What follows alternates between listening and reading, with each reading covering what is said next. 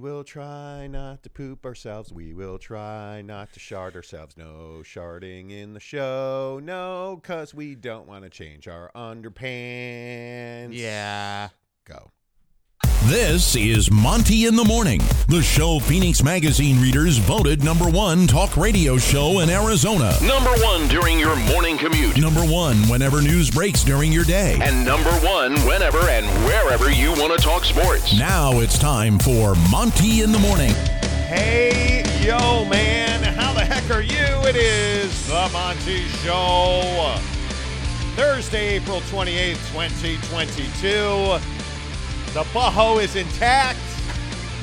We are back and not better than ever. But rest assured, we are back. Okay. Did you miss me yesterday, Jake? Yeah, man. I missed you so much. You were right across the hall and right outside my door, sharding the world away.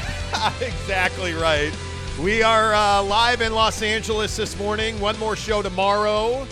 But tomorrow, will we be talking about a Game 3 win for the Utah Jazz? Will Kyler Murray still be an Arizona Cardinal? Will Stephen A. Smith change his opinion about the Utah Jazz? No. Does anybody care what Stephen A. Smith says about the Jazz? No. No, I don't think they do. And no, we still have not gotten a wedding gift. But, you know. I see that's what everybody wants to talk about today. You know. Wedding gifts and farting. Is that it? That's what I'm saying. Why wouldn't you guys do a 700 episode yesterday day? Well, see, Cody Strickland, we'll talk about it. There's all kinds of sound effects to go with this. And, you know, it kind of is what it is. But let's start talking about the Utah Jazz, Jake, because obviously tonight is a very important night in this run through the playoffs for the Utah Jazz. It's Game 3 against the Dallas Mavericks. And I think confidence amongst Jazz fans is probably at an all-time low, and I don't understand this. So I just want to kind of take your pulse on this series because I don't feel like the Jazz have lost anything. I think the Jazz went to Dallas. They split the first two games on the road, stole home court advantage.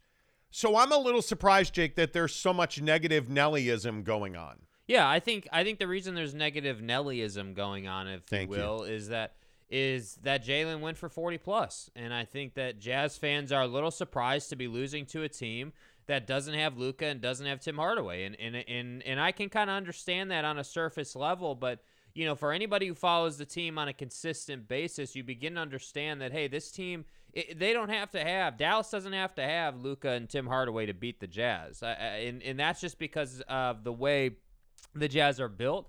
And how quickly the Mavericks were playing. And we've had this conversation over and over again. We told you about it earlier in the week and before the series started and as soon as Luka was hurt. And everybody knew what the Mavericks were going to do. And the funny thing is the Jazz really, you know, stopped them in Game 1, I felt like, did a decent job. And then in Game 2, you just didn't do your job well enough. And so, you know, I know there are a lot of people saying, well, hey, then that means that Game 3 and Game 4, you know, you kind of are in a must-win position. And my first thing that I want to say is let's just take this one game at a time. I think Game 3 is a must-win. I think this Jazz team can't afford to lose at home the way the Mavericks can afford to lose at home. I think the Jazz need to be heading back to Dallas up 3-1. That's the position that you need to be in to lock this thing up. And I think anything short of that is unacceptable. And I think if you're the Utah Jazz, you want to send a clear message that, yeah, maybe you won one game, but you're not winning in Salt Lake. Thus, this series is over. So that's where I think this series is at. But for all the people who are panicking or like, oh man, like the Jazz are just crumbling, like I think that's a little bit unfair. I think that's a little bit too quick. I think they lost a game just the same way just the same way the Bucks have lost a game, just the same way that Brooklyn has lost 2 games to Boston. Like there are a lot of other teams, like just the same way that Memphis and Minnesota have split. Like I think these series are at a place where they're just beginning. There's the old saying that, you know, playoff series don't start until the home team loses. Well, Now, that has happened. So I think right now the Jazz just need to take this one game at a time, and they need to handle their business at home. You lose game 3, okay, now you can start to panic a little bit. But if you win game 3, you handle your business, there's no reason to panic.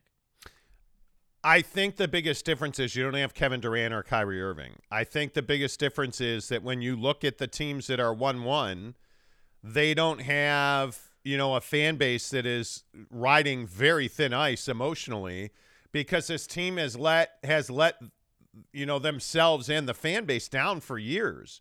And so I understand, I guess, the fragility of this fan base. But if you're a Jazz fan this morning getting ready for game 3, I would have a sense of anticipation. I have to believe that the Jazz come out and absolutely dominate this game tonight. You're at home. You're back in your own surroundings. You're going to have an unbelievable game presentation tonight by the Utah Jazz with the color striping and the T-shirts, and it's going to be loud. There are a few home court advantages in this league as dominant as Vivint.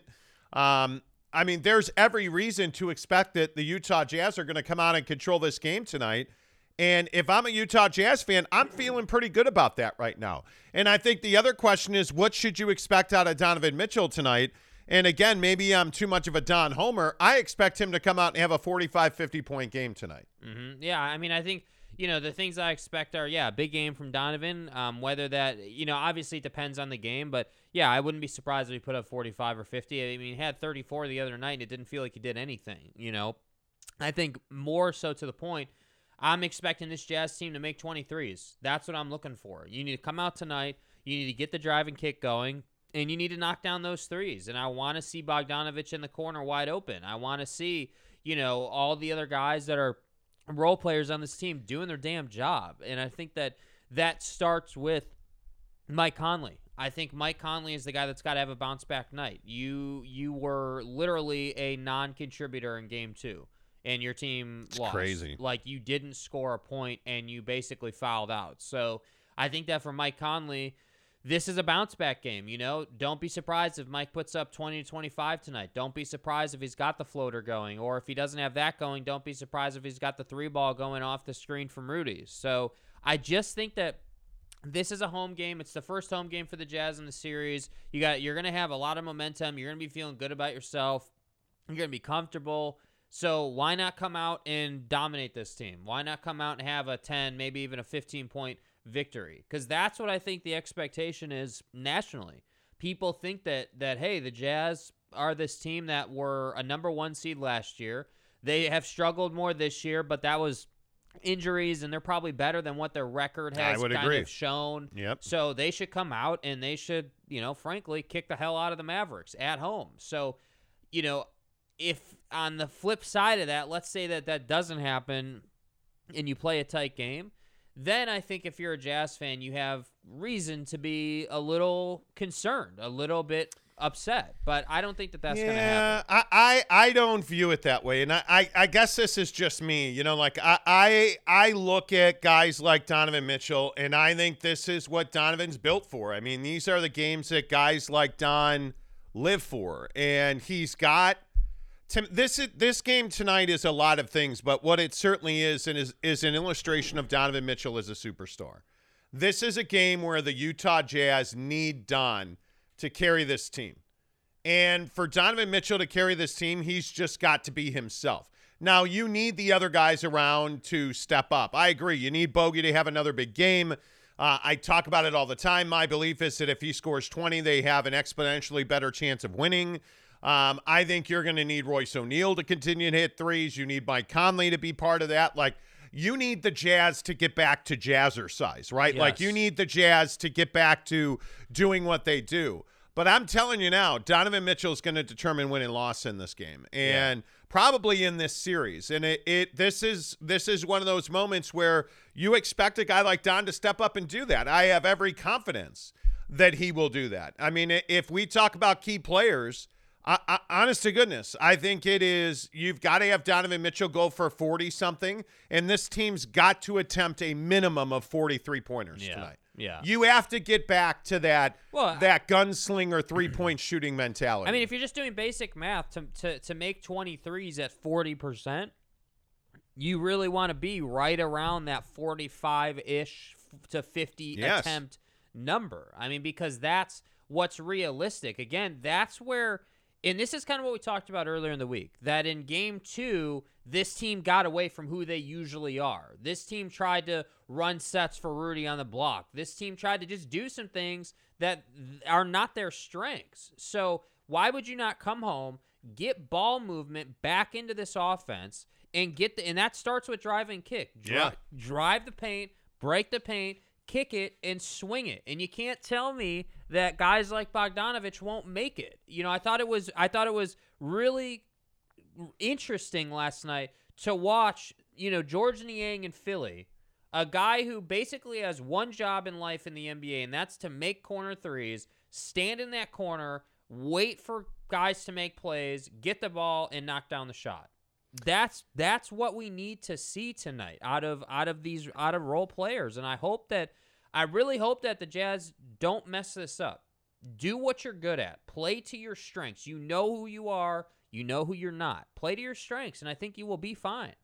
Yeah, it'll be interesting to see what they do and how they do it. I mean, some of the things I think you can watch for. Fast break points certainly are something in this series that we've seen that continually define how these games have been won and lost. And I think with the Jazz, when you force the Jazz to play faster, generally that's not a good thing for the Jazz. I think they are much better when they are a slower team that tends to run pick and roll a lot more instead of that faster, quick trigger ISO basketball that the Jazz tend to play a bit of. Yeah. I think you have to slow the Dallas Mavericks down. I also think the free throw numbers, you watch for the free throw numbers, because I think the Jazz were getting to the line quite effectively, and I'd love to see more of that. I'd really love to see Rudy and Don at the line quite a bit, and really the guy who needs to be at the line is Bojan Bogdanović. If Bogey gets to the line a lot more, I think that's better, but I also think you can watch for individual performances. Mike Conley, I don't think Mike can come out and try to get 10 in the first half and feel like he's back. Yeah. I think this game just needs to flow.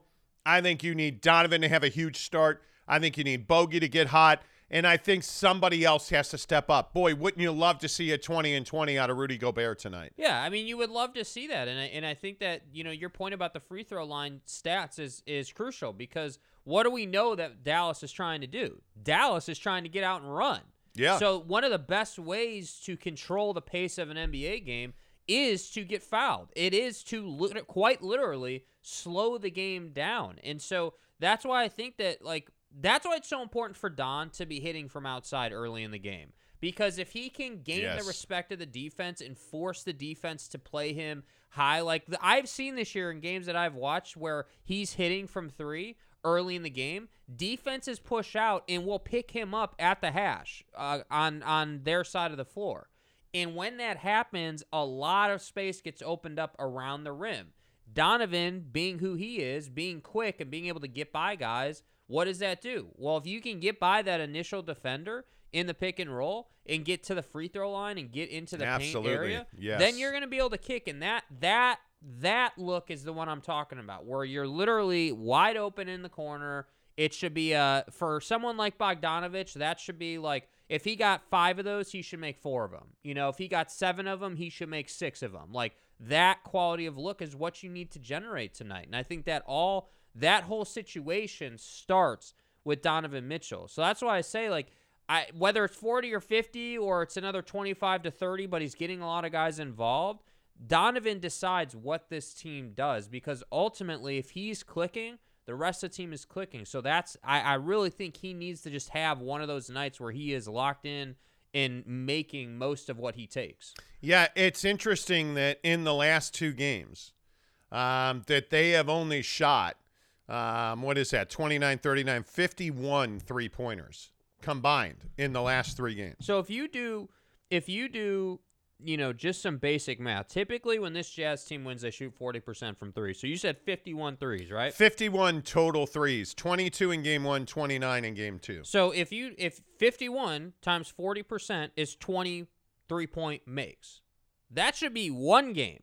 Yeah. Not 2. Yeah. So if the stats were right and they did this right, they would have taken 100 threes through 2 games, and then they would have made their numbers. So why the style change? That's the thing that I'm struggling with. And we talk about this whole forcing it to Rudy thing. Yeah. We talk about the iso ball thing. Like, how is this team that is lived and died on the 3-ball for the last 2 years minimum gone away from it to start the playoffs?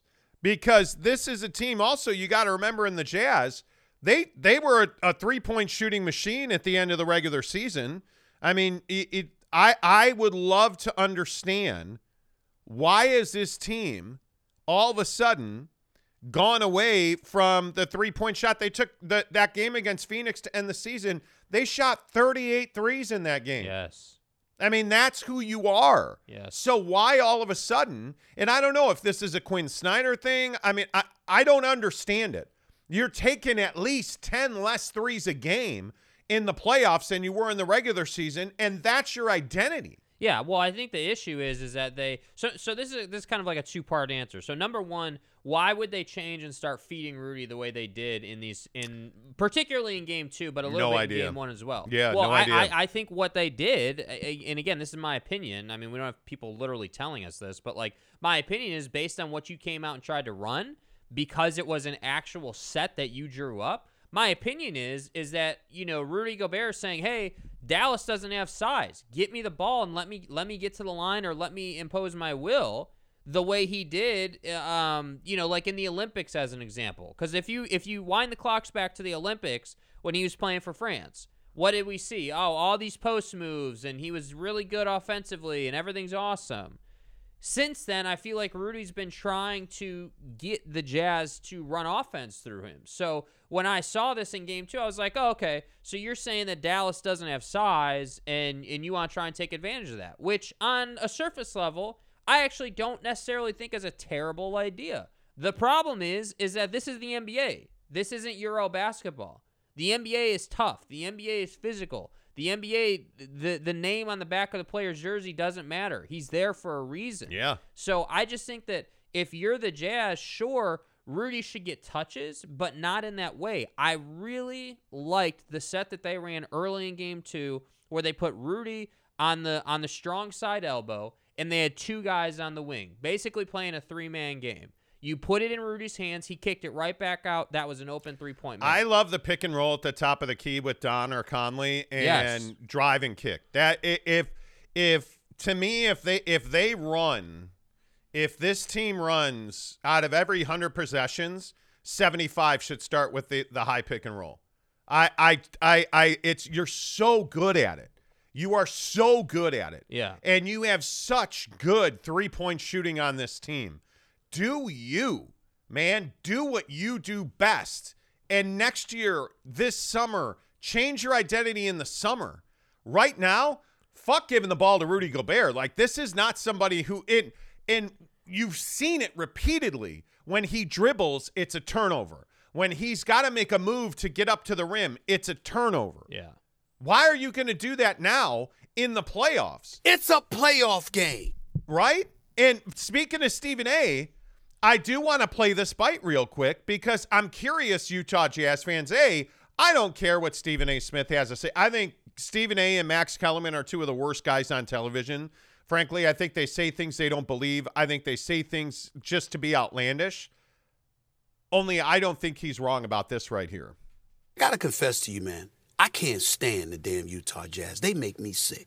They always wet the bed. They make me sick. I mean, they really do. Doncic is out. Tim Hardaway Jr. is out. It's a playoff game. And Jalen Brunson drops 41. I'm a fan of Jalen Brunson. But 41 points? This is what Utah does. This is what they do. Every single time you expect something from them, they let you down. If I'm Donovan Mitchell, if I lose this series, man, I take my jersey, I walk out, and I throw that damn thing in the trash. I don't even fly home with the team. Okay. See, like, I just run out of want to. What he said there is basically the Utah Jazz continue to lose in the playoffs. Yeah. And he's not wrong about that. And I think I think there's a lot of blame to go around for this. I think that Quinn Snyder, certainly on this style thing, stylistically speaking, I think Quinn Snyder deserves a lot of heat for that. I think Mike Conley, I don't know. Is it Mike's fault? I have no idea. Well, I certainly think you have to hold him accountable. I think it's definitely not Quinn's fault that Mike went 0 of 3 and 0 of 7 and didn't score at all and got into foul trouble. Like, I think, we can't get away from saying, hey, Mike, like, you got to understand that they are going to come after you. Like, you got to understand that they understand you lost a step, which he has, and I don't have a problem saying it. He has lost a step defensively. Don needs to play better defense as well, because if you think about it, that's where all their problems started in Game 2. When Mike got into some early foul trouble, and then they started taking advantage. Wait. If this point, and I'm glad you brought this up. Yeah. This infuriates me. The 3-point issues, the uncontested, whatever it was, 17 uncontested threes for Dallas. Mm-hmm. I think 11 of those were Bojan Bogdanovic assignments. Right. So Bojan Bogdanovic simply not rotating defensively. So Donovan Mitchell over the last 2 days has taken an inordinate amount of heat for defense. He wasn't the only guy on Jalen Brunson. Jalen Brunson scored a ton of points on Royce O'Neal. There's no doubt about that. What I'm saying is, defensively, I get that Don has to be better, but let's stop lumping all the defensive problems onto Donovan Mitchell's plate. Bojan Bogdanovic was a huge problem defensively in Game 2. And he has been all season. He simply didn't rotate in Game 2. Like, he simply did not. When Maxi Kleba's in the corner and Rudy Gobert is sagging, that rotation responsibility on that side of the floor was always Bojan Bogdanovic. But why is that? Because that's the design that Jason Kidd has in his offense to expose the Jazz. Because you don't have an athlete in Bojan Bogdanovic who, I don't know, is the word capable of rotating? Sure, he's capable of it, but he doesn't rotate well. So I understand that as a team, they've got to be better defensively. But not all of the defensive issues in Game 2 were on Donovan. And I think we need to be a little more discerning about who we're pointing the finger at defensively. I think it would be easier not to point the finger at Donovan Mitchell if he had a bigger impact on the game offensively. And I think, well, I don't know what more do you want him to do? I mean, obviously fourth quarter's an issue. I don't disagree with that. I just think I don't know what the specific answer is, but what I do know is that you put up, I think, 34 points in Game 2. And I literally said in the fourth quarter when we were watching it, like, does he have, like, what has he done in this game? Like, it doesn't feel like, and I've been saying this for a minute, like, when Don has, like, Don regularly puts up 30 points a game. Yes, he regularly. Does. It's almost assumed that he's going to put up 30. So the guy can score, but it doesn't feel like he's impacting, it doesn't feel like his points have this big, like, hey, I'm Don. I'm at 35 points in this game. Put some respect on my name type thing, you know? Well, if you look at his shot chart in the fourth quarter, Donovan Mitchell, I mean, he made 3 shots in the fourth quarter. That's it. And there's a lot of misses in the paint. Yeah, he took 11, 12, 13 shots, and he missed 4. He missed those 2 easy layups, but he missed both the threes he took. That's what I'm saying. Like, if he even makes half of those, he's pushing 50 points in that game. So I don't know, man. That's why I say, like, I understand you really like what Donovan Mitchell brings to the table, and we are being harsh defensively on him. I agree with that. But the problem is he's the point man defensively. Everything, again, on both ends of the floor, everything begins and ends with him. And I understand that Bogey didn't rotate. I just don't think that's accurate. I don't think on the defensive end that everything starts and ends with Donovan Mitchell. I think it starts and ends. They have to play together because they are not good individually. Outside of Rudy, and Rudy can be easily exposed defensively. Yeah. Outside of Rudy Gobert, they're not good defensively on an individual basis. Even Daniel House is showing you that it's tough for him, and it's tough for anybody in this league, to stay in front of elite athletes. They have to be better as a team. Marcus Smart won the Defensive Player of the Year because he's on the best defensive team in the NBA. The Jazz are not that anymore. They haven't been that in 2 years. My point is, I just think there's too much heat on Donovan defensively. That's just my opinion. Is he a good defender? No, he's not. Is he the reason that they're giving up all the points in the threes they are? Well, no. He is not at all. Donovan Mitchell has very little responsibility for the issues on the perimeter defense for this team.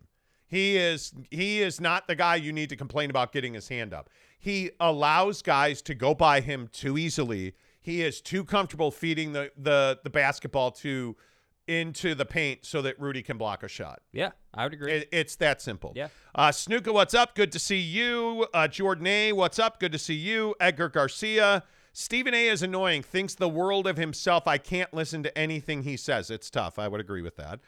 Talking with Raphael podcast says, congratulations on 700 episodes. Here's to 700 more. Thank you very much. Yes, today is episode 700. Yes.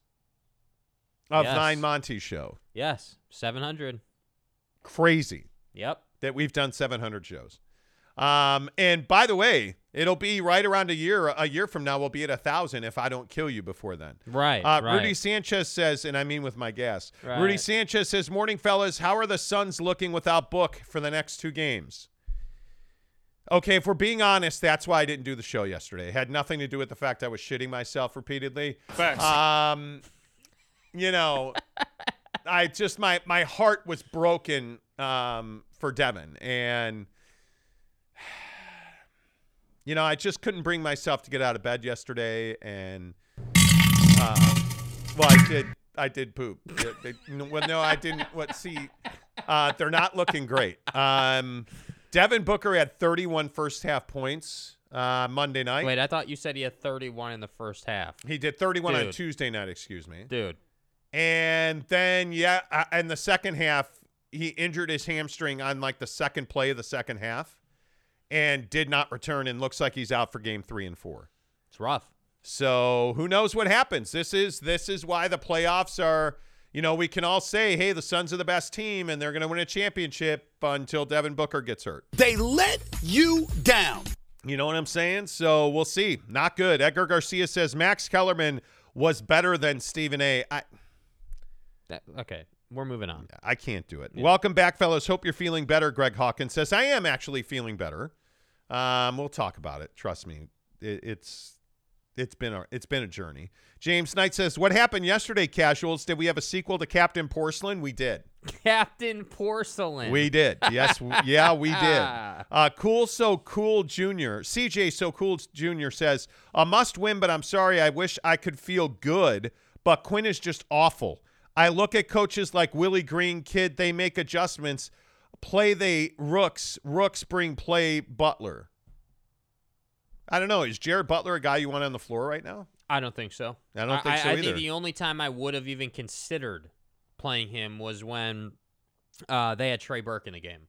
That's the only time I would have even thought about this playing ship him. Sailed in February and March. Yeah. I mean, that you never gave him a chance to get comfortable. Well, and you already know that Quinn's not real in love with playing him. I mean, overall, just like the entire season. So it's not surprising to me that he's not playing him. But I think the point, to CJ's point, like I think, a lot of other organizations do play their young guys, but it's too late now. You've made your bet. Yeah. Like it's time to lay in it.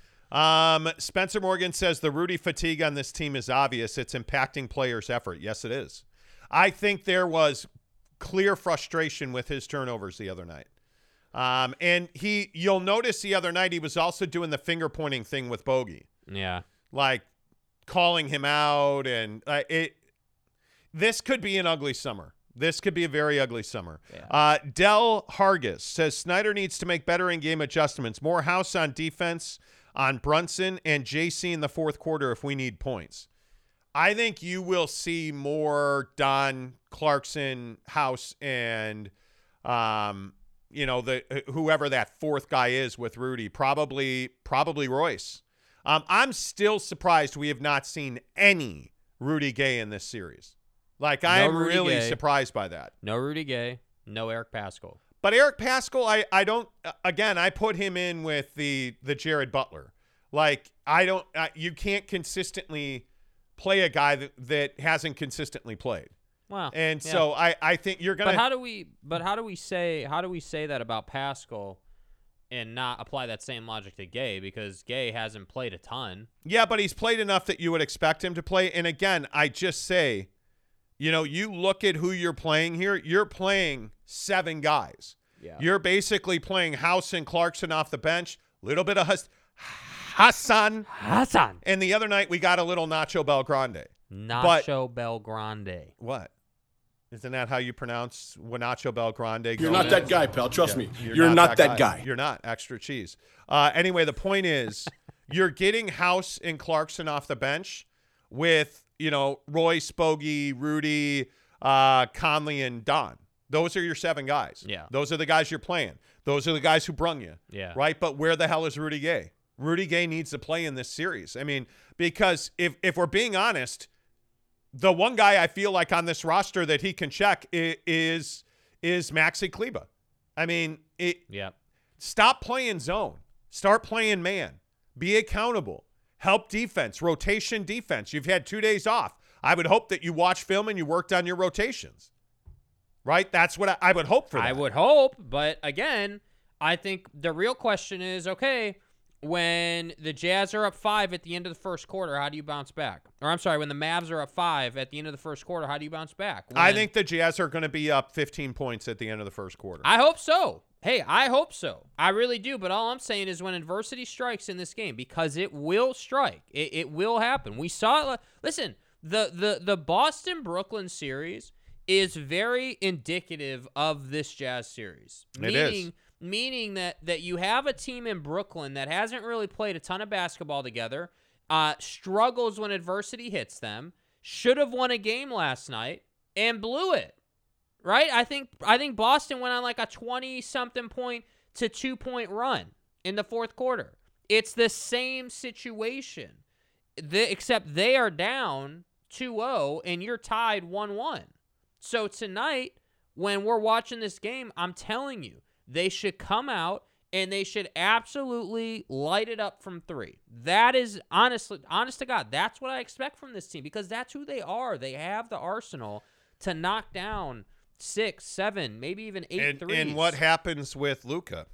Yeah, I don't know. I don't know. I think if I'm the Mavericks, I agree with you. I'm not rushing him back, but if you lose tonight, he's got to play in game 4. He has to. What do you make of all these injuries? Because now that Chris Middleton has a sprained knee, that's a big loss for them. How about, by the way, is Jeremy Bolton here? Yeah, where's Bolton? Buddy? Where are you?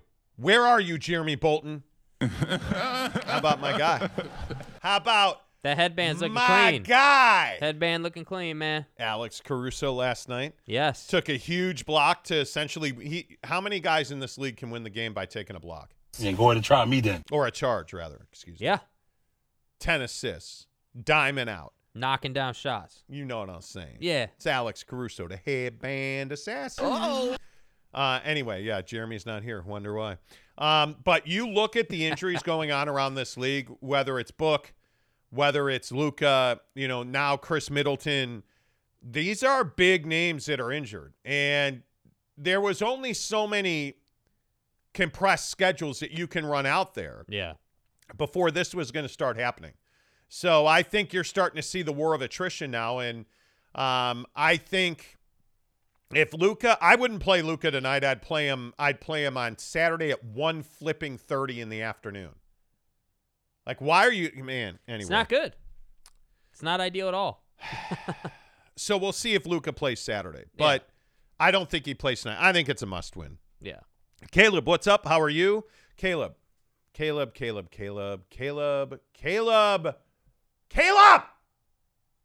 Stop putting pepperoni on your pizza. I don't get down like that. Look, man, it's bad enough you're from Detroit. That's in your DNA. I can't fault you for it. This man was a bona fide scrub. Can't fault you for it. But you're an adult. Okay? And I just want to treat you like an adult for just a moment. Mm-hmm. I just thought that you would appreciate me treating you like an adult. Stop putting pepperoni on pizza. Start putting pineapple. It is a crime. It is a crime. Terribly vexed.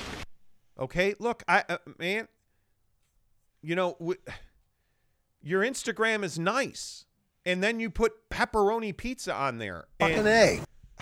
What are you doing? Yeah, like the respect. I mean, you're a casual. Vibe with me, man. Work with us. Get some sausage, man. What a stupid son of a bitch. Pepperoni? Damn. And look, again, I understand. Detroit, totally get it. Never. But pepperoni, unforgivable. All right, I feel better. Mitchell Harding, hey guys, how you traveling? And by the way, it's freaking a must win. If they don't win tonight, the world crashes and Luca's mom isn't hot anymore. Yes, that is true. I love it. We are traveling by Audi SQ5. Thank you very much. Yeah. Red leather seats. Right. Traveling's been great. It's lovely being in LA. Luca's mom will always be hot. Yes. Yeah, I'd hit that twice on Sunday too. Yes. God bless you. Yes. The Sabbath and stuff. Right. Cool. So CJ So Cool Jr. says Jason Kidd's game plan is run the Jazz off the line, bench Conley. They're targeting him. Rudy has a small he has to seal back down. Dunk, I would like to see Gabe Pascal for energy. How about double team traps?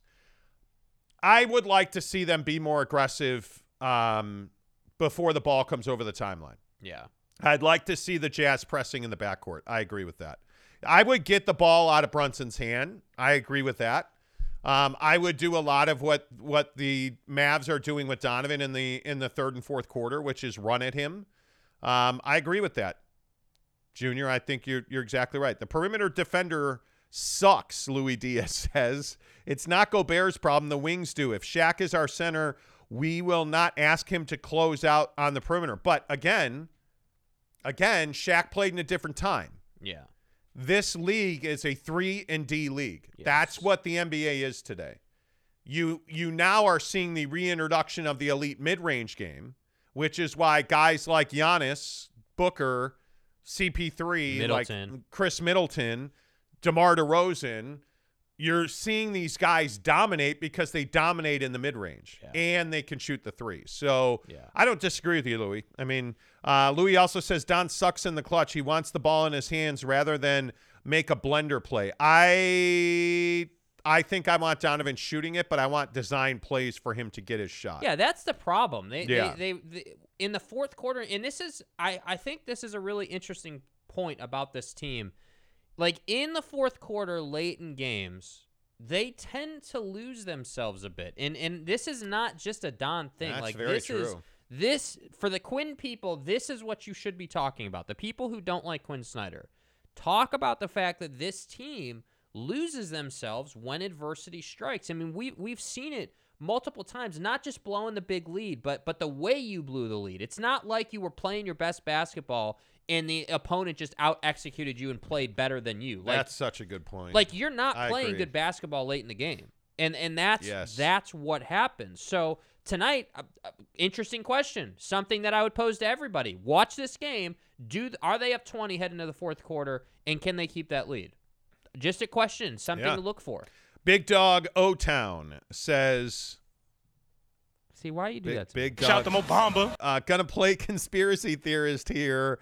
It might be a calculated move to show these Rudy Homer fans, see, we trying to feed him the ball, and now y'all can see he horrible. Infowars.com. And he got to go.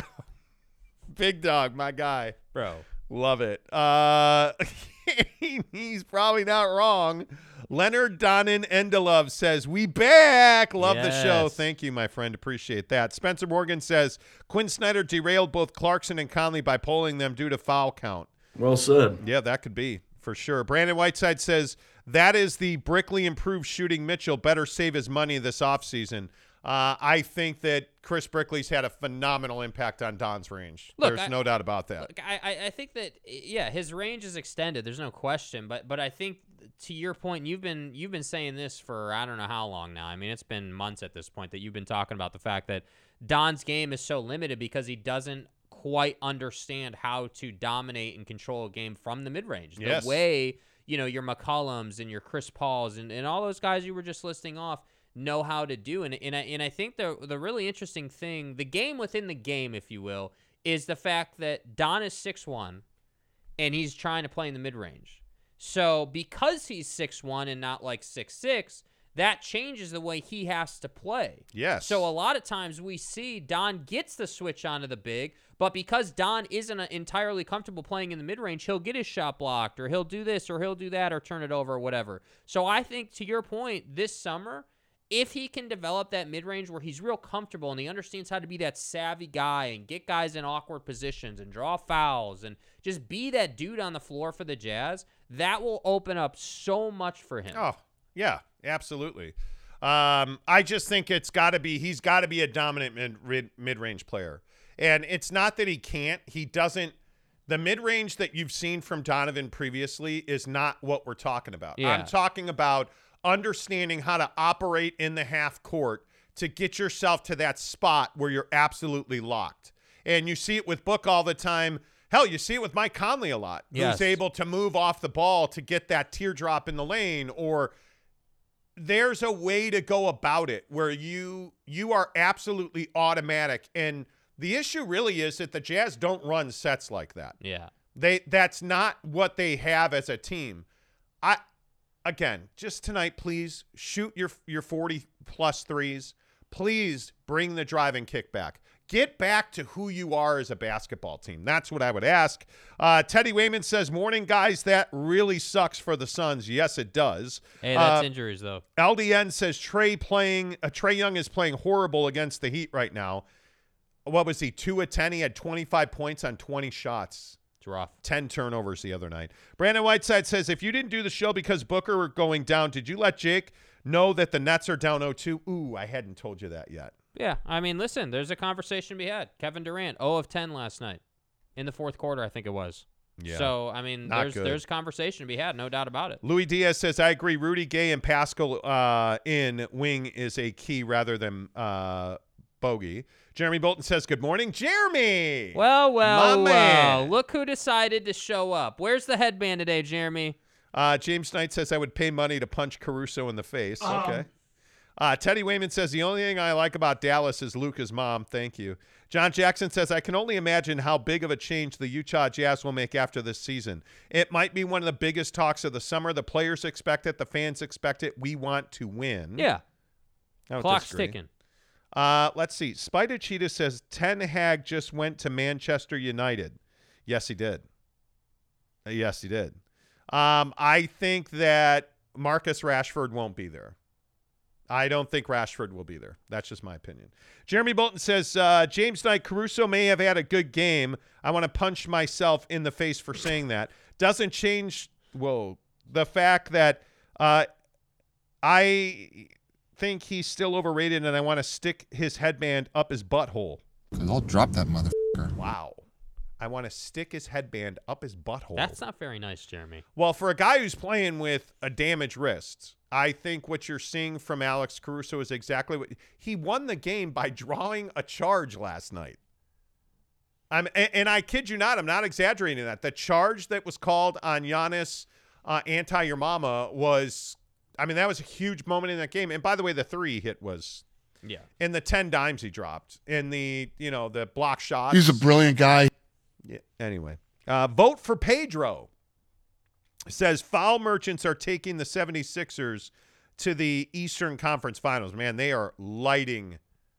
Joel Embiid's the best player in the NBA right now. That guy. Yeah. Dominant. Good Lord. Dominant. Jesus Christ destroys Alex Caruso. No, I'm kidding. It's Jesus Christ destroys atheism. Says New Orleans making the sunset in the house of the New Orleans in the house of the rising sun. God bless. All right. Smoking peyote this morning. All right. Yeah. How classy were the Liverpool fans? Respect. Yeah. How classy were the United fans chanting at them? I can't stand Manchester United. I used to be at, when Robin Van Persie was at United and Sir Alex Ferguson was banging your mom and everything was great. Fucking A. And I just don't. Yeah. United is not the United that I grew up watching. No. By the way, did you see that the Ricketts pulled out of the bidding for Chelsea Football Club? Let's go. Thank God. Let's go. Thank God. The Ricketts family will not, in all their gay-hating glory, own Chelsea Football Club. Thank God. Thank God. People don't understand if Luka wasn't on the Mavs, they would still be in the playoffs. at least a play-in team. I wasn't freaked out because they won one home game. I expect them to win at least one game, Cody says. Okay. I think the Dallas Mavericks are an okay team without Luka. They're just too athletic for the Jazz. That's why they're able to compete. I do think that they are really good at playing together, though, and like kind of I would agree with pulling in the same direction when their best player's not playing. I would agree with that. By the way, let's talk a little bit other NBA playoffs. Yeah. What do you make of the Phoenix Suns without Devin Booker? I think they're still one of the best teams in the league. I think that the Suns have been able to play really well with injuries throughout the year, and I think that they will be fine. I think that what happens is you lose your best player in the middle of that game, and you have to kind of patchwork it on the fly. I think moving forward in Games 3 and Game 4, they're still going to win. I think it'll be tight, but I think that they will edge the Pelicans out. And the reason for that is I think that the Suns understand how to control pace of play. So they're not going to allow the Pelicans to get in a position where there's these huge momentum swings and the Pelicans are just dominating for like 10 minutes at a time. That's not going to happen against the Suns. They're not going to allow that. They're too good. So to me, the guy that has to step up is DeAndre Ayton. I think because you know what you're going to get out of Chris Paul. You know Mikal Bridges is going to knock some stuff down. You know Jay Crowder's probably going to knock some stuff down. So if DeAndre Ayton can have himself a game, they're going to be fine. But it's definitely it is uncomfortable, to say the least. If you're the Suns, you're like, all right, we got to really buckle down and play our best basketball while Book is out. And then when he gets back, hopefully we just get back to normal, because they are a better team, no doubt. Well, and the Suns have to find a way to rebound the basketball in this series. I mean, the length of the New Orleans Pelicans Brandon Ingram's a guy that not a lot of people are going to talk about. But I can only say for so long that Herb Jones is a stud. I mean, I'm telling you, defensively, the guy's a real problem. And he is a difference maker. And you look at what they're getting from Valanciunas with double-doubles, 10 points, 13 boards. You look at Larry Nance Jr. giving them 13 points and 6 boards, 2 dimes off the bench the other night, 2 big assists. They get a lot of contributions from a lot of different dudes. Yeah. And obviously the C.J. McCallum pickup was huge, but I think when Devin Booker had 31 points in the first half on 7-11 from 3, the Suns would have cruised to a win in that game. Yeah. But they're going to have to adjust now, and it's probably going to be Cam Johnson's going to start. Cam's going to have to get back to 20-point Cam. You can't score 11 points on 10 shots and think that's going to be good enough. Yeah. Because you're not going to win a whole lot of games doing that. And for my money, I think Cam Johnson has the ability to do that. I look at some of the other series. This Memphis-Minnesota series is phenomenal basketball. And I think when you start looking at that series and you see the bounce back that Memphis got to win by 28 points the other night, and very clearly, I don't think there is any doubt that Ja Morant was on a mission to win that game. And you know what I love about Ja Morant? He isn't falling in love with that 3-point shot. Yeah. He makes 11 buckets the other night. Only 2 of them are 3-pointers. He scores 24 points. And the other thing about Memphis that we've talked about that makes them so difficult is they get it from a bunch of dudes. They get a lot of contributions. Clark, to me, is one of the most under-the-radar guys that nobody talks about. I love what he's bringing. I thought that Dylan Brooks, while he didn't put up very many numbers, I thought he really created some havoc. But the one thing that's really interesting is Anthony Edwards has not been stopped in this series yet. Yep. And I think he had 20 in this game. He did. They lose 124-96. He still scores 20. Karl Anthony Towns has 15. By the way, did you think that was dirty on Towns? No. When Towns set that pick? No, I think it's – you can view it as dirty if you want to, but I think it's opportunistic. I think that, big men have the ability to, for lack of a better terminology, lay the wood to guys. And I think that Ja is Memphis. Ja Morant is that team. And I think if you can take him out, the impact of that is huge. And I think that – like it or hate it, that's sports. Injuries are a part of sports, whether it's intentional or not. That's sports. So I don't think that it's dirty on the level of what Grayson Allen did to Headband, But I think that Cat definitely knew what he was doing. I think he knew what he was doing, and I think he took an opportunity. And if you don't like it, that's fine. But that's the NBA. And again, I'll keep saying, if you're John Morant, you got to be mindful of that stuff, and you got to steer clear of that stuff if at all possible. No. Yeah. Do you want to hold hands? No. Because we got to talk about Brooklyn. Don't. Sorry if you're offended by that. No. Do you want me to stroke your shoulder? No. And make you feel better about yourself as a man? No. So you bitch. I mean, Kevin Durant, he's down 0-2. Mm-hmm. And in all seriousness, mm-hmm. this Kyrie Irving situation is getting difficult. So it is Ramadan, mm-hmm. and Kyrie Irving is observing, which means that he does not eat anything other than water. He does not ingest anything other than water from sunup to sundown. Mm-hmm. And he was, at times last night, gaunt. Like he lacked color. He lacked energy. Mm-hmm. Like he looked shrunk. Like the guy looked like a guy who was emaciated. Yeah. Sunset time came and he walked off the floor. And he literally came back having eaten and was eating. And he scored 10 points last night. They lose 114-107. And the thing that stands out to you is they turn the ball over 14 times. Kyrie has 10 points. Kevin Durant and Kyrie Irving combined shot 1 of 3 from 3. Yeah. Now, having said that, holy cow, Boston's good defensively. Yeah. But Kyrie Irving's a problem for the Nets. And as good as he was in game 1, I mean, my man looked like he was dying out there in game 2. Yeah, I think where I'm at with this series is, I mean, Durant was not good enough yesterday. Kyrie is a problem, but I also look at the scores of these games and what did it take for Boston to win at home? This is the mindset you got to have if you're Brooklyn. What did it take?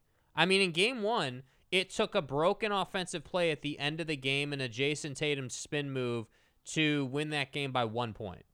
Okay. Well, and a great defensive play by Marcus Smart and then a great pass by Marcus Smart. Sure. But the point remains, they won by 1 point at the end of the game. A razor-thin margin. Yeah. A razor-thin margin. You won by a razor-thin margin at home, and you're supposed to be the best defensive team in the league. Okay. Game 1, all right, nobody expected Brooklyn to win game 1. Okay, fine. Game 2, this is the game where I think some interesting things play out. Number 1, Kevin Durant didn't make an adjustment for the Boston defense, and Brooklyn hasn't made an adjustment yet. Okay, wait. I got to sit up. Wait. I'm sorry. Let me get comfortable here. Okay, go ahead. Continue to make your excuses. I mean, your thoughts. What? I'm literally criticizing the guy. Kevin, he's long and thick, and he is girth. Sometimes it's you got to wait for the pendulum to swing back, and right. Right. He's the best scorer in the NBA. And he didn't get the job done. There is no excuse to shoot 2 3-pointers last night. Yeah. In my opinion, Kevin Durant's not the problem. This is a Kyrie Irving issue. And I never thought I would say this. Mm-hmm. I never thought I would say this. I did not think I would say this, mm-hmm. Okay? Don't touch my breasts. Oh, your breasticles. Don't do it. They're definitely real. I never thought I would say this, but I think that for the first time, this is where you need Ben Simmons. This is where you actually honestly miss Ben Simmons. Mm-hmm. Because Ben Simmons runs up and down the floor at, like a breakneck speed. And what does that do? That creates room. Yeah. And it helps Kevin Durant. Kyrie Irving's not making Kevin Durant a better player. They need Ben Simmons, who, by the way, is playing 3-on-3 and 4-on-4, mm-hmm. and they expect him to play in game 3 or 4. If he plays, I see a light at the end of the tunnel for the Brooklyn Nets. But Kyrie Irving's a real problem because he just could not do the job last night. Yeah, and I think that, the whole Ramadan thing, like, while I respect it, I think it's an excuse. I think that's all it is. Like, it is an excuse as to why you're not performing. But listen, it's it's 9 more days of Ramadan. But this is my point, though. It's the entire but it's his religion. I don't fault him for Ramadan. But I do. Why? Because I think he has a right to exercise his religious expressions. Okay, that's true. But the issue is he needs to find a way to handicap that. You can't tell me that sundown to sun up, you can't replenish yourself, or I don't know what the answer is. But he supposedly does not take IVs. One of the ways that I guess that you can replenish yourself during Ramadan is if you take a clear fluid IV, because you can drink water and clear fluids. You cannot have nothing else. Nothing else. But that's not who Kyrie is. But I don't fault him for observing Ramadan. What I fault him for is I think you have to prepare yourself so that you can observe Ramadan. Yes. And I don't see him doing that. And I think that's the bigger issue for me. Yeah, that's what I'm saying. I'm saying that it's an excuse. The whole, hey, it's Ramadan, so I can't play well, is an excuse. It's absolutely an excuse. For Brooklyn, I think it's a reality. I mean, this is the peril of spending money to build a team instead of drafting. This is the difference between Golden State and Brooklyn. Yeah. That's as plainly as I can say it. And I think Kevin Durant has delivered on every penny plus some of money that you have paid him. Yeah.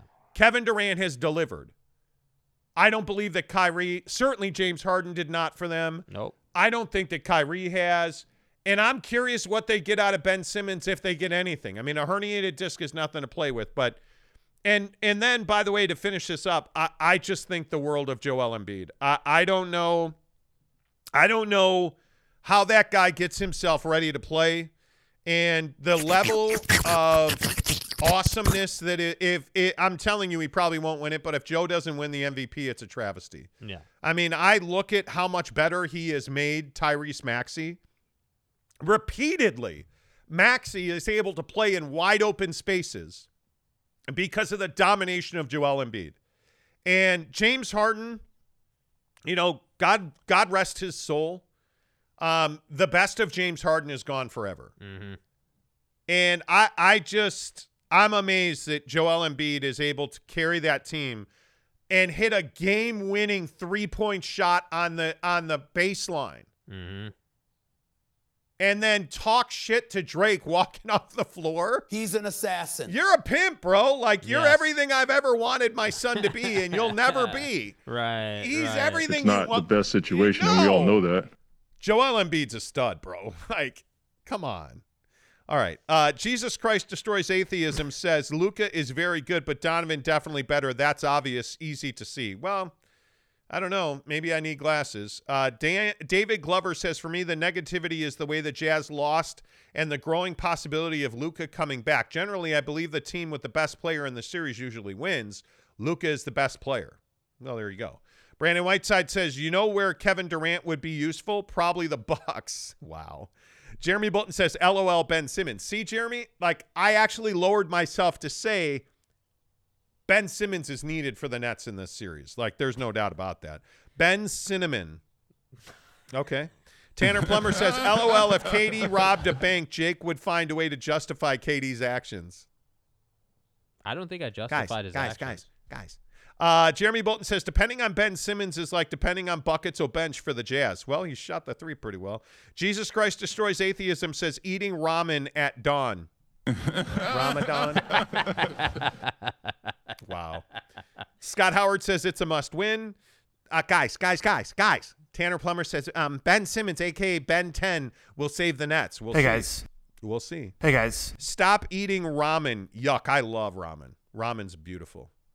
Buckets O'Bench made some clutch shots so far. Maybe he's the answer. LOL JK, Tanner Plummer says. Jesus Christ says maybe Tyrese will get the Maxey contract. See, he's ramen. Yeah, he's taking the names and stuff and putting them together. And Max contract. Hey, guys.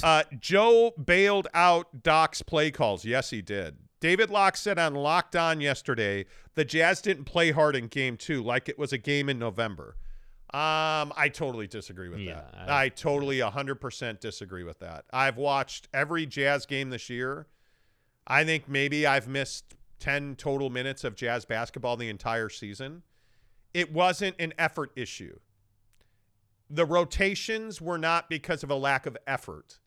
Donovan Mitchell, not, it's not an effort thing. It's an ability thing. When are we just going to say this Jazz team is not good? Yeah. This is not a good team. Yeah. Why do we make excuses like, oh, well, it's an effort thing? And what David Locke is doing there, and again, I don't have a axe to grind with David Locke. I don't know David at all. But what I would say is David Locke works for the team. Mm-hmm. When you say that a team lacked effort, like it was a November game, that means you can fix that. I got bad news for you. There's no fixing what ails this Jazz team. There's not. And by the way, you're not giving your full effort in a playoff game? Come on. Yeah. Don't be an That's idiot. crazy. Don't be an idiot. eBay, the sofa server, says Maxey makes his own space. No, actually he does not. When you look at the way that the thing that James Harden brought to Philly was the ability to play 1-2 basketball with Joel Embiid. And what that's done is it has forced the weak side guys, which is where Maxey and, just about all their other, they really play two-sided basketball in Philly. Mm-hmm. But if you look specifically at Maxey, Thibault to a lesser extent, But again, he can't play in Toronto. You can't play in Toronto. No, that's exactly right. But I also look at Tobias Harris. Mm-hmm. Tobias Harris is in the same situation. It's creating opportunities for them because the gap lengthens from their man to them. That gap between them. And when you're as fast and as quick as Maxey is and you shoot the three as well as he does, that space that Joel Embiid is creating for you is all the space that you need. Yep. So this is no different than, like, you look at the Chicago Bulls. One of the greatest shots in the history of the Chicago Bulls is John Paxson in Phoenix. It was 100% ball movement and offense that got that open shot. You look at Bobby Hansen in the corner or Steve Kerr at the top of the key. Michael Jordan created that space for them. So you look at a guy that creates his own shot. Michael Jordan did not push off. No, I'm not going to do it. He hit his own shot there. I'm not going to do it. That motherfucker don't miss, man. Scott Howard said Locke rewatched the game play by play. Cool. He pointed out the Jazz weakness is athleticism.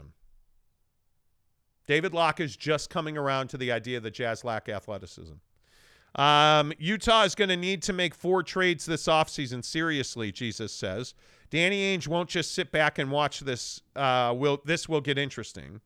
The Jazz are a sinking ship with no captain because he already abandoned the ship. Okay. I don't know what that means, David. But listen, it's not new that this team struggles athletically. Yeah. How long have we been saying that? Years. Like, for 2 years. Their lack of rotations is not an effort thing. If you look at the portions of that game, and if you look at the pictures and the videos that I've tweeted, like the issue with Rudy Gobert, it's not that Rudy can't get a hand up on pick and roll threes. He chooses not to. It is a discipline issue. It is rotations are a lack of athleticism. There is, by the way, the other thing is that I think guys are scared to say there's a lack of basketball IQ on this team. You look at where these guys, who's the championship player on this roster? There's not one. There is not a single guy who's been in the biggest moment in the NBA.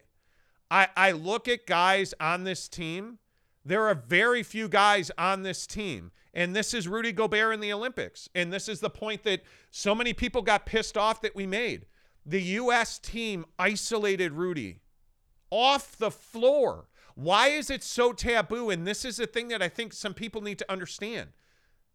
There's going to come a time that Rudy Gobert is not going to be able to play in the last 5 minutes of a game because it's either going to be Quinn Snyder is not going to be the coach of this team or Rudy Gobert is going to play in another city. One of those two things is going to happen because you're eventually going to figure out that Rudy Gobert is great at defending the rim. But can we stop with this bullshit narrative that he's the best defensive player in the league? I can't believe the travesty. Marcus Smart. Oh, my God. Marcus Smart, deservedly so, won the Defensive Player of the Year. Can we point out Rudy Gobert was not a second-place guy. He was third, and it wasn't close because Mikal Bridges, who I thought should have been the best Defensive Player of the Year and won the award, finished second. Marcus Smart won by a landslide. Yeah. What I'm trying to tell you is Rudy Gobert is a problem, not a solution. He is a liability in the last 5 minutes, not an asset. And until we start truth-telling about this team and we stop talking about effort, I saw David Locke's tweet. And what he said was, I watched every play. Here's what I learned. Click the link. That's cool. He went back and watched every play. The guy travels with the team. He's sitting courtside. He should know. Facts. He should know. Yeah. Right? What I'm telling you is the same thing I've been telling you for 2 years. This team lacks athleticism. They lack basketball IQ. And they don't know how to win games because they don't have a winner on their roster. Yeah. Because their roster is the same roster it's been for 2.5 years. Pack your shit. Let's go. This ain't rocket science. If you needed to rewatch every play of a playoff game to figure out they lack athleticism,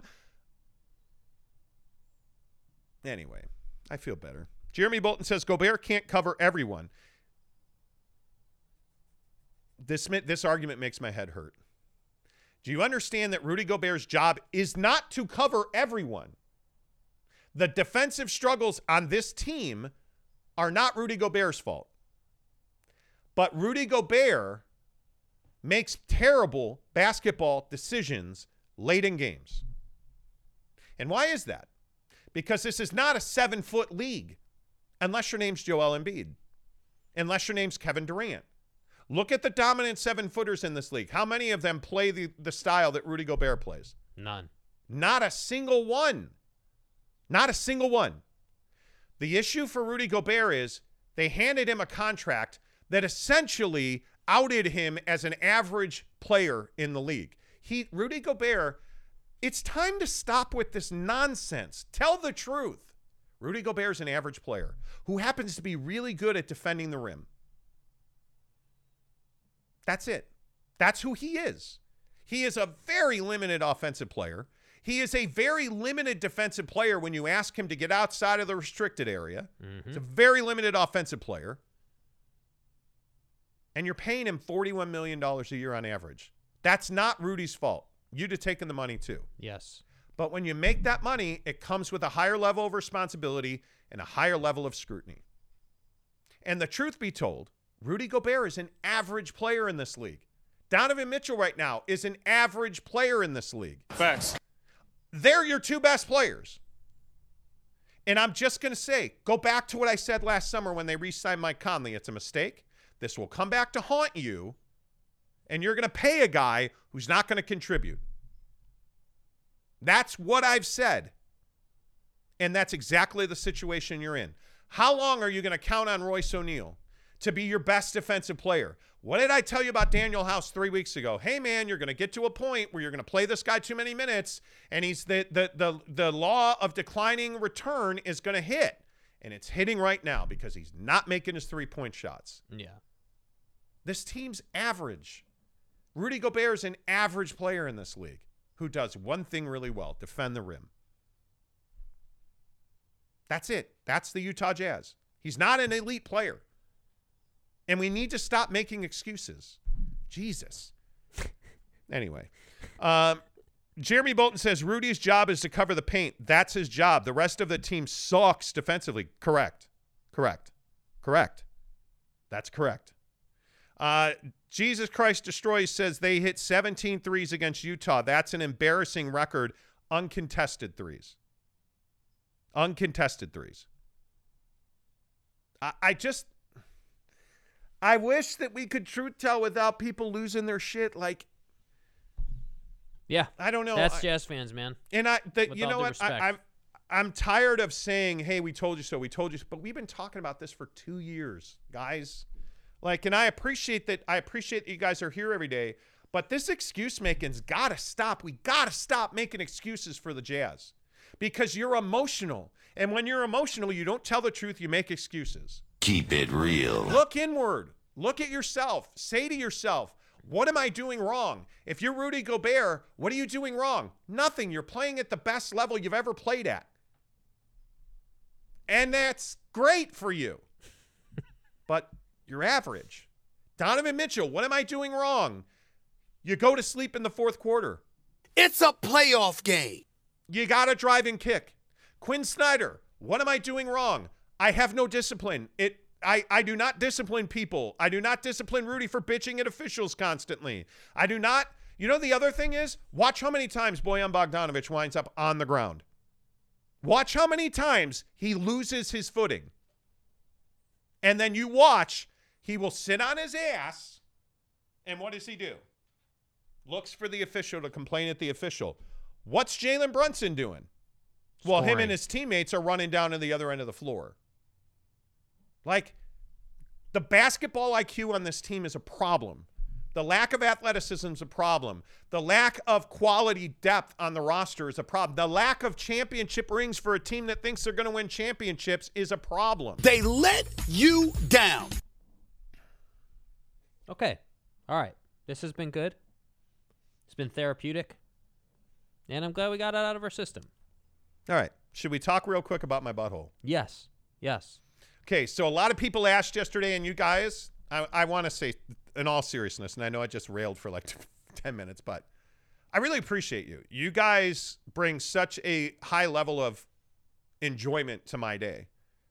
And everybody sending me messages, you know, Greg Stever yesterday, like, Barry sent me a message, like Riley O'Brien saying, hey, I miss you guys when you don't do the show. Like, I really appreciate that you guys are here every day. It honestly, without you, this show would be nothing.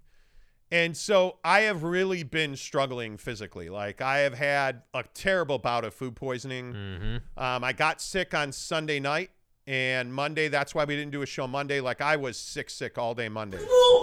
Yeah, thank you. I thought I had recovered on Tuesday. Like, I slept most of the day on Monday, ate real light, and then Tuesday I felt like $1 million. I was back to myself. Right. I made the mistake of going and getting a taco. Mm-hmm. And I had pico and onions on it, and it just wrecked me again. Mm-hmm. And, like, total relapse, like, butt mud, like, yeah. Dude. I woke up at midnight 12:35 on Wednesday morning. Right. Just unloading the colon.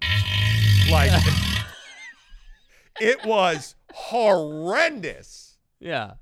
Like, I took a shower when I was done. Really? Yes. I was in the shower at 12:40 on Wednesday morning. Dude.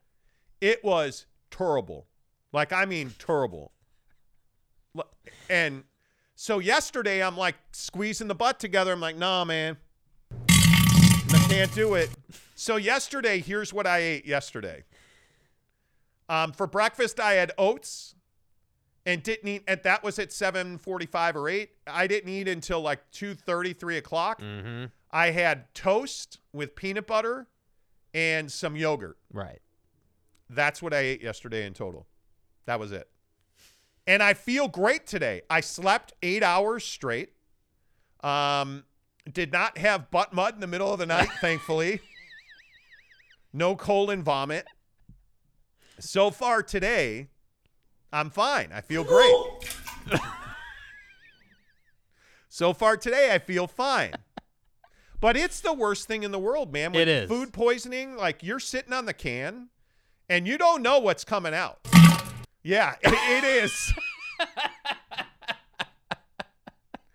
It is just awful. It is awful. Yeah, man, it's the worst feeling. It really is the worst feeling. And I'm glad you got a full night of sleep last night, because yesterday was you what was it, like maybe 2:30ish? You know, you kind of start hitting the wall energy-wise, because that's what happens. I mean, you can only go so long. Oh, I turned it, like, the power switch. You know how, like, you see, like, you lose power, and you're like, yeah. Like, that's 2:30 yesterday. Yeah. Yeah. Like, done. Yeah. done. And it's just that it's terrible. I have not had this since the 90s. The last time I remember getting food poisoning, I was like 25. I was working in radio in Chicago, and I was managing a Baker's shoe store. And I remember sitting in the bathroom at the Baker's shoe store just exploding into the bowl. What That's kind of the shoes last did you time. have on? I don't remember. Man, I wore my Raging Bull 5 Air Jordans yesterday. Oh, they're amazing. They are amazing. Incredible. Man, it is. It food, please. I will never eat another dry aged steak again, ever. Yeah, nah, man, dude. The worst part is, like, my neck is still sore from throwing up. Dude, that's rough.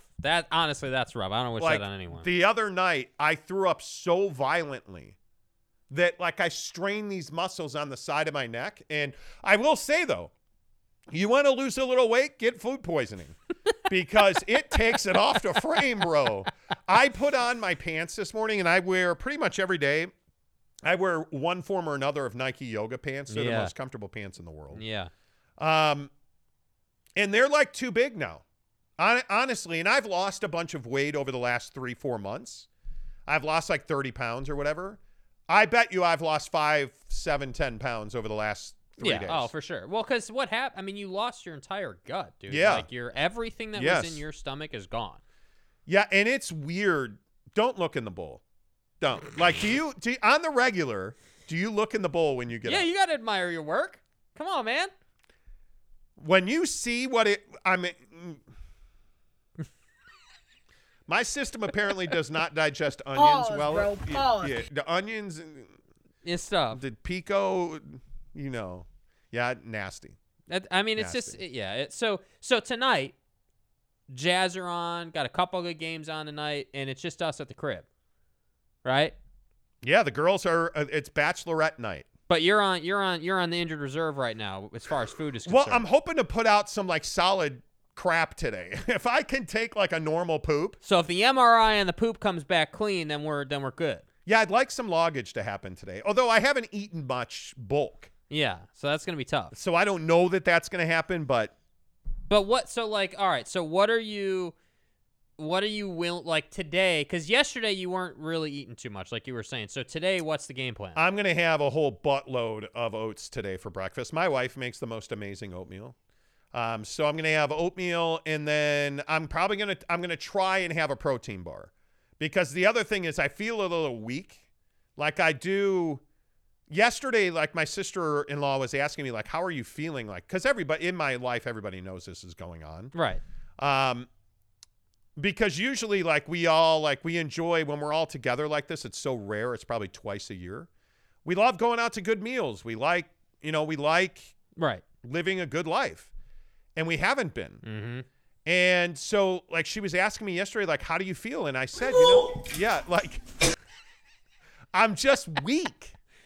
Like, I'm weak. I don't feel, like, usually every day when we're lifting and we're working out, we're eating really well, like, I feel like I can. Do you even lift? Yeah, I feel like I can lift a house. What do you bench? Yeah, 225. There you go. The weird thing is, right now, I just don't feel that strength. Mm-hmm. But that's what I'm missing. I'm missing my fastball. Yeah. So if I can eat some protein, if I can get a protein bar, and because yesterday was like all day, my stomach did not hurt. I ate whole wheat toast, whole grain toast with peanut butter, and some Oikos 000 plain yogurt. And you had some Ritz crackers. Ritz crackers were great. Ritz crackers. That my stomach hurt, so for lunch we went up to the grocery store, and I bought a bunch of plain food. Like I bought Ritz crackers, which were great. I felt so much better after I ate the Ritz crackers. But that's the kind of food that I'm eating. They say the rice, like the banana rice applesauce kind of diet thing. Is what'll get you back on track. And so today I'm going to add the bulk back. See, and here's the problem. Here's the real issue, if I'm being selfish. When you can't eat, that means that I'm not eating, because I ain't going to go and get Jack in the Box and eat that in front of you. When one goes in. Dude, we all go through it. We all go through it. You were like, well, I'll take you by Jack in the Box. And I'm like, no, dude, I can't do that in front of you, because you can't eat it. I ain't going to do that to you, Yeah. So everybody's asking about the bachelor party. Okay. Tanner says, congrats, Monty, on losing weight. Thank you. You got to look into the bowl to see what is killing you. You have to. Well, but it's just, the stench is terrible.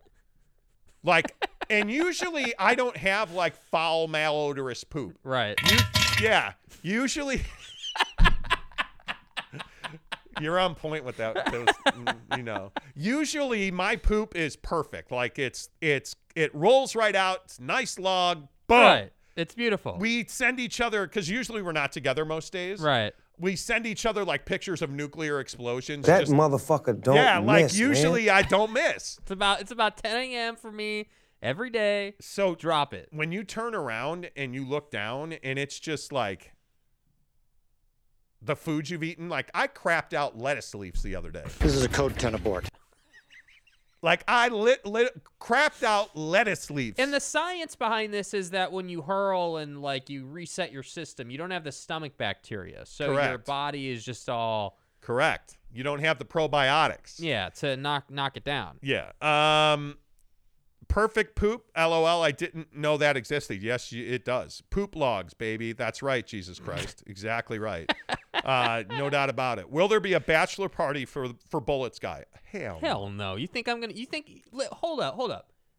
I take exception to that even being a question. I would never waste an evening on Buddy. But ever. wait. Hang on. I'm glad you said that. One of the comments on YouTube the other day was like, "You're a coward." He called me an effing coward because you talk about this guy behind his back. We've had the conversation. Me and Bucket of Bullets. Yeah. Have had the conversation face to face. Yeah. So. Let's not get this twisted. He knows where I stand. I don't give a shit where he stands. He's my man is well aware. But I wanted to get them a wedding gift, and most people are like, no, don't do it. Don't do it. And so tonight, my wife has organized an event for her mom, who's getting married to Bucket of Bullets. Mm-hmm. And they're going to go out and do their bachelorette thing. But this dude, I'm telling you, this dude is like, he's weird, bro. He's 80 years old going on like 100. He's an old dude. He's weird, bro. So I don't know what I would even do for a bachelor thing. Hold on, let's be clear. We're not doing a bachelor thing for him. I would never waste my time on that with this dude, with all due respect. I got to watch the Jazz tonight. I got all kinds of hoop to watch tonight, bro. Jeremy Bolton wants to know if you guys going to do a Civil War reenactment for a bachelor party. Yeah, let me go and see if I can find some bolt action rifles to fire off. You know what? There's just a lot. What is it about him you don't like? Just morally, I think the guy doesn't care about other humans. Like he likes big game hunting, which I'm totally against. I would never kill a protected animal. I would never kill a giraffe, an elephant, a rhinoceros, a hippo. He talked about wanting to kill a hippo. He like comparing abortion and mask wearing to containing, like mosquitoes with a chain link fence. Like the other day, he said masks make people sick.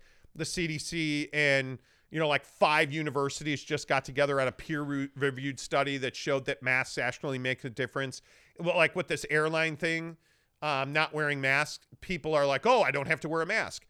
Well, if you wear a mask, it still protects you, even if nobody else in the room is. Like, he just is all about all this other stuff. But anyway, morally, he just doesn't care about people. He doesn't believe in, like women's rights. Like my wife and him, as I said the other day, got into a conversation about abortion somehow. And the guy just doesn't care about women's reproductive rights. Like just no. It's ridiculous. The whole thing is ridiculous. And he's marrying into the family. Jesus Christ Destroys Atheism says Guns N' Roses singing Civil War playing in the background at the wedding. Absolutely. That song is amazing. How about you get him some dried free steak for a gift? Could do that. Buy him a fresh new typewriter and a Cabela's gift card, Greg Hawkins says. Wow. Exactly. Oh, my God. That's funny. Tanner Plummer says, do you know what you guys should do for a bachelor party? You should do a reenactment of the 2020 presidential election. How about Trump melting down on Piers Morgan yesterday? I'm not a big fan of Fox. Holy cow. And Garcia says, take him out like Blue from Old School. No, come on. The guy deserves to live a little bit. Erich Tavera, good morning to you. Civil War reenactment. Oh, would love to see Monty on tights in a wig costume. Hey, baby. I'd make that look good. Anyway. It's actually not that easy, but for me it was easy. So the wedding is Saturday. Not looking forward to it, by the way. I'm gonna be the MC of the wedding. And then like my brother-in-law who. So wait, what does that look like exactly? Hey, 5 minutes. Everybody get in your seats. All right. All the clan, anybody in the clan? Anybody in the clan, Dennis's, fraternal order of racists, you all sit over there. All the black folks and minorities sit over here. There's bulletproof glass between the two sides. Is it bad if I spend the ceremony in here breaking down the set? Yeah. Would that be disrespectful? Do you think he's a racist? I don't think he's a racist. I think that he doesn't give a shit about other people. That's what I think. So. I think that he doesn't care what color you are. He just doesn't care about you. He doesn't like you. Yeah, like I think. But he's 80 years old, and he's in that generation that they think they know everything. And he's the crusty old man who's done everything. He's literally get off my lawn guy. He is. That's who he is, dude. That's who he is. And I think that, the tough part is like so the thing is not even that they're getting married or any of that. It's never the actual You're event. My boy, Blue. The issue is like the casual setting stuff. So like. They come over the other day. Or last weekend when we first got to LA. I think it was Saturday. This happened. Maybe it was Sunday. I can't remember. Or Sunday for Easter. Everyone comes over for Easter last Sunday, and he's sitting at the kitchen table while everyone's outside, and then it's me, Monty, and like 2 other people that are watching basketball together, having a nice conversation. Everything's cool. Talking about shoes, cars, Teslas. It's great. We're just chilling, watching the game. So what do I hear?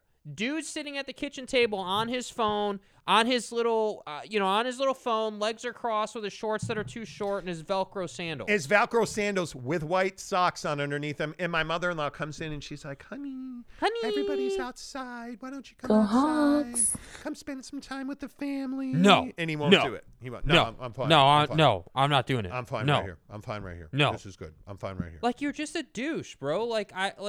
I just don't understand you. I don't get you. I don't vibe with you.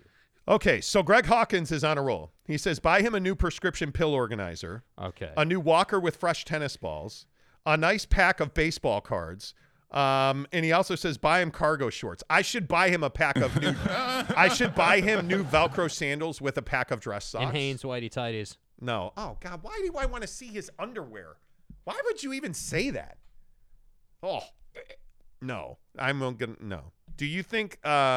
Bucket of Bullets watches this show? I'm sure he does. I don't care. Yeah, I have nothing to hide. Look, I don't hate the guy, but there's definitely not going to be this thing where I come to the middle and I try to be nice to dude. Like I'm just not. Like I'm not gonna do that, bro. Those who want respect, give respect. Yes. To quote Tony Soprano. Yes, dude. Underwear shopping for the new father to be. No. Like, I'm not doing it. I'm not doing it. Don't you owe that to your mother-in-law? No, I don't. No, I don't. No, what? No, I'm not doing it. Holy underwear, Jesus says exactly. So there you go. Damn. I don't know what we need to get him something. No, we do. No, no. Nope. It is what it is. James Knight says buy him some blue lollies to make that thing angry. Okay. Viagra. No, I can't comment on that. I know things I shouldn't know. I'm not somebody I like having discord. I like having the conversation. He just is not that. He's not that guy, as the drop says. You're not that guy, pal. Yeah. You're not that guy, pal. Trust me. You're not that guy. You're not. You're not. Yeah. Tanner says, Greg Hawkins, you should go to the wedding and bring all this stuff with you. Yeah, Greg, you should. Maybe something cutting edge, like a Ford Pinto. Exactly. Wow, dude. Oh, hey, real quick. Speaking of one question I thought was interesting on Twitter yesterday. Are you rooting for Ukraine? Or are you rooting for Russia? Or do you not care? No, I'm rooting for Ukraine. Putin can suck it. So for those of you who don't know, in Mariupol in Ukraine, there are a lot. It's pretty much over. The Russians have isolated the Ukrainian resistance in a steel factory. And Vladimir Putin, instead of bombing that factory, is going to starve them out so that they suffer. And it just is that thing that is just so Dr. Evil. Like that whole evil not only does empire. He not like you, he wants to see you suffer. He wants you to suffer. Yeah. I am 1,000% rooting for Ukraine. Yeah. 1,000,000%, as much as possible, rooting for Ukraine. But at some point, and I don't know that it's our job, even though I am incredibly disappointed in Joe Biden as a president. I don't know that it's our job, but somebody's got to step up and do something, because I feel like we're at a point now where it's getting critical in Ukraine. They pulled back and they regrouped, and Putin put new blood in place because they had just lost so much collateral between humans and equipment. Yep. And now they have successfully regrouped. And somebody's got to do something, because the human loss and the atrocities against humanity in Ukraine are becoming too much. Well, and I think where I come down on this is that it's everybody wants to say, oh, well, we're America and we have the biggest and best military and X, Y, and Z and we're the best. But then when it comes time to step up to the plate and actually be the leader of the free world and actually like do our job, we don't do it. And I'm not saying that we got to get involved in every single conflict. I'm not saying that certainly not, that it's our job to be over in Europe playing police. But what I am saying is that when David versus Goliath is happening and David has executed and done everything that they could possibly do, we should not drag our feet. We should go and handle business. And I think everyone immediately wants to go to, well, what about nukes? And what about Putin and the nukes? And I'm here to tell you that I don't think Putin would use nukes. I really don't, because what you're saying, if you're willing to play nuclear war with the U.S., you're willing to just burn your country to the ground. You're willing to be the guy who said the end of Russia is here. Yeah. And he's not that guy. He's not. You're not going to do that. I don't know what will happen. I think it's one of these situations where nobody's going to win this. You just need to understand that. I think eventually, I mean, we already have forces there. I don't think we ever do a full scale, I don't, what's the word? Intervention. But I think we're already there. We're already putting equipment there to keep people in line. That's the thing. I'm not saying that that we need to step into Russian territory, right? We don't need to push Russia back and then go into Moscow. I'm not saying that. There's no need for that. What I am saying is that when someone can't defend themselves and you have the ability to do it, you should do it. Like, that's a responsibility that we fulfill, that we do in the world. We are literally our country leads the free world. So I just can't believe that. Like, I can't believe that the UK or any of these other countries that are over there are not doing more. It's beyond me. I don't get it. Because I don't get it either. I just think, and this is what I want. Like, we certainly weren't going to get this from Trump, and we definitely have not gotten it from Joe Biden. We just need to do the right thing most of the time. And right now, the right thing to do, in my opinion, is at some point, and I think now is that point, you've got to take a dramatic, large step. Yeah.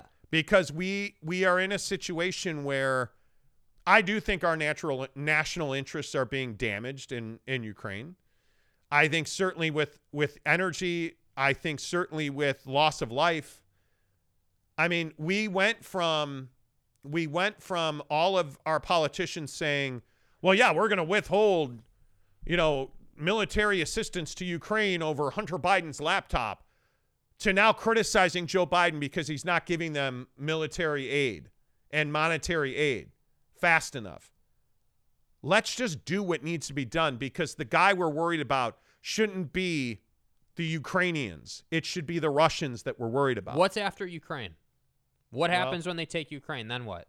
Are we going to get involved when they start going into the UK? But do you see, the thing is, we had them right where we needed them. That's when we should have made a move.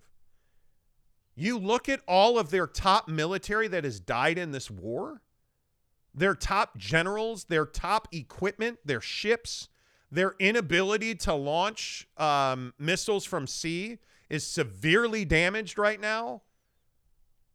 And yet they were able to now regroup.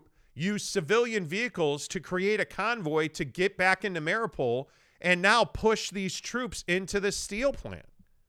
And they're going to starve the civilians and the troops out of that steel plant. Yeah. Unless somebody does something. And I don't know what the answer to that is.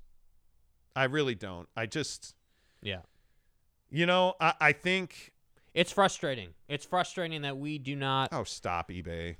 Trump was way better than Biden and Obama for foreign policy. Trump held NATO accountable. Donald Trump wanted to pull out of NATO. Donald Trump wanted to end NATO. And by the way, don't get this twisted. When you look at the way that Donald Trump handled Ukraine, and if you don't by now realize there were much larger motives at play for Russia, Trump, and their dealings with Ukraine, your head is in the sand. You are choosing not to realize that Trump wanted absolutely wanted creed and credit with the Russians. He wanted to be nominated again for a Nobel Peace Prize, and all the Russians ever wanted was to leverage Donald Trump for everything, including Ukraine. Yeah. This is the same guy, your hero Trump, eBay's the same guy yesterday who, again, sat up on a TV show and denied that he lost the election in 2020. Knock it off. Still. He was not a guy that supported or did well in fucking foreign policy. Look at the disaster he created in North Korea. You really think there was positivity out of that? Like, what else did he do? What else did he do foreign policy wise? Did Mexico pay for the wall? Nope, still haven't gotten that check. Get out of here with that. Like, it makes me crazy. It makes me crazy. The frustration that I have is that, and eBay's going on about the financial, NATO is not a perfect system, but you know when NATO works? Right fucking now when Russia's trying to take Ukraine. Not trying, they are. And it's still imperfect because we're still allowing them to do it. Like, at some point, you just have to move on from your obsession. Look at Marjorie Taylor Greene. Do you understand the evidence against Marjorie Taylor Greene and that group? Do you understand, like, what this January 6th committee has uncovered about Donald Trump's action on January 6th? And what people like Marjorie Taylor Greene were doing and sharing and helping? You're crazy, man. You are absolutely crazy. You're just crazy. You're crazy. Anyway, there you go. I feel better now. Kenny says politics are too hard for my pea brain. Okay. It's a weird obsession Trumpers have with him. It is. Kenny says, did I miss the sports? Yes, Kenny. Go back to the beginning of the show. Bolton says, LOL, eBay, calm down, man. Okay. There you go. Don't be mad that Biden is running our country into the ground. Right? Please. How long have you been recording Tucker Carlson every night? Like, nobody's mad that Joe Biden's running the country into the ground. You know what we are? We know he's doing it. This is the only thing I'll say before we get out of here. When someone questions you on Donald Trump, don't go to, oh, well, Biden's running the country into the ground. That's how I know you're a casual on politics. That's how I know you have no basis for your arguments. It's just so obvious. Yeah. Anyway. There is no doubt, and eBay keeps going on. He said, I knew you wouldn't answer the threaten to move out of NATO. You proved my point. He absolutely threatened to move out of NATO. He threatened to move out of NATO, and what you won't acknowledge is the only reason he was doing that is to get leverage in the Ukraine-Putin triangle, if you will. You just won't have an honest discussion about it. You have blinders on, man, and I'm not. I am not a Biden guy. Did I vote for him? Yeah, I did. But that doesn't mean that I think Biden's some great what other choice did you have, president, dude? Like, how many times do I have to say in this show that Joe Biden's been a disaster? Joe Biden hasn't been a good president, but what other choice did most Americans have? Yeah. What other choice did we have? You're crazy. The real crime that we should be talking about is that an embarrassment like Donald Trump and like Joe Biden are the only two options we have. There hasn't been a young, dynamic, new, fresh candidate in either party. So we're left for with, years. We're left with, let me guess, old white guys to run our country. We wind up, and this is what's broken with politics in this country. We wind up talking about Hillary Clinton and Donald Trump and Joe Biden and the same old group of liver-spotted fucks running for president every 4 years. There's no, hell, give me Paul Ryan. Give me somebody fresh that I can at least start tearing them apart to see if I can vote for them. Give me something other than fucking Bernie Sanders yesterday saying he wants to run for president again. Blow me, Bernie. I'm good, thanks. Give me somebody that... Stop throwing me Marjorie Taylor Greene. Yeah. Stop throwing me Cawthorn. Stop throwing me... Can we just get somebody who genuinely actually has a new, fresh idea about anything? No. Just one person. It's not an anti-Trump thing. It's an anti-political thing. I'm tired of the same old, same old. I don't want the Bush dynasty. I don't want the Clintons. I want new, fresh, forward-thinking, energetic. I want to stop what we're doing right now, which is, but his real reason and the truth is, and QAnon and the votes and the voter machine. He lost the election. Let's move on. Joe Biden's been a terrible president. Can't run for president again. Kamala Harris isn't going to run for president because she'll get smoked. Let's move on. But instead, what do we get? We get Marjorie Taylor Greene and her role in the insurrection, and we get Nancy Pelosi and her stock buys. And I'm tired, man. Yeah. I'm tired. Cool. I'm tired. Yeah. It is what it is. All right, there you go. Yeah, we got to play the music because we actually have to go. Yeah, we have things to do today. Always good to talk politics.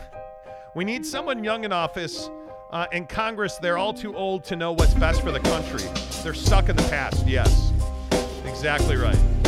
Because people vote for who they don't want in, basically. So approval ratings would fix a lot of... well, maybe. You guys have a great day. Always good to see you, my friends. Love and peace to all of you. Appreciate the Discord. Agree or disagree. Full Game 3 React tomorrow morning right here, The Monty Show. Make sure you shop our affiliate links. Subscribe. Give us a thumbs up if you're here right now. Love talking to you. Until tomorrow, say goodbye, Jake. Goodbye, Jake.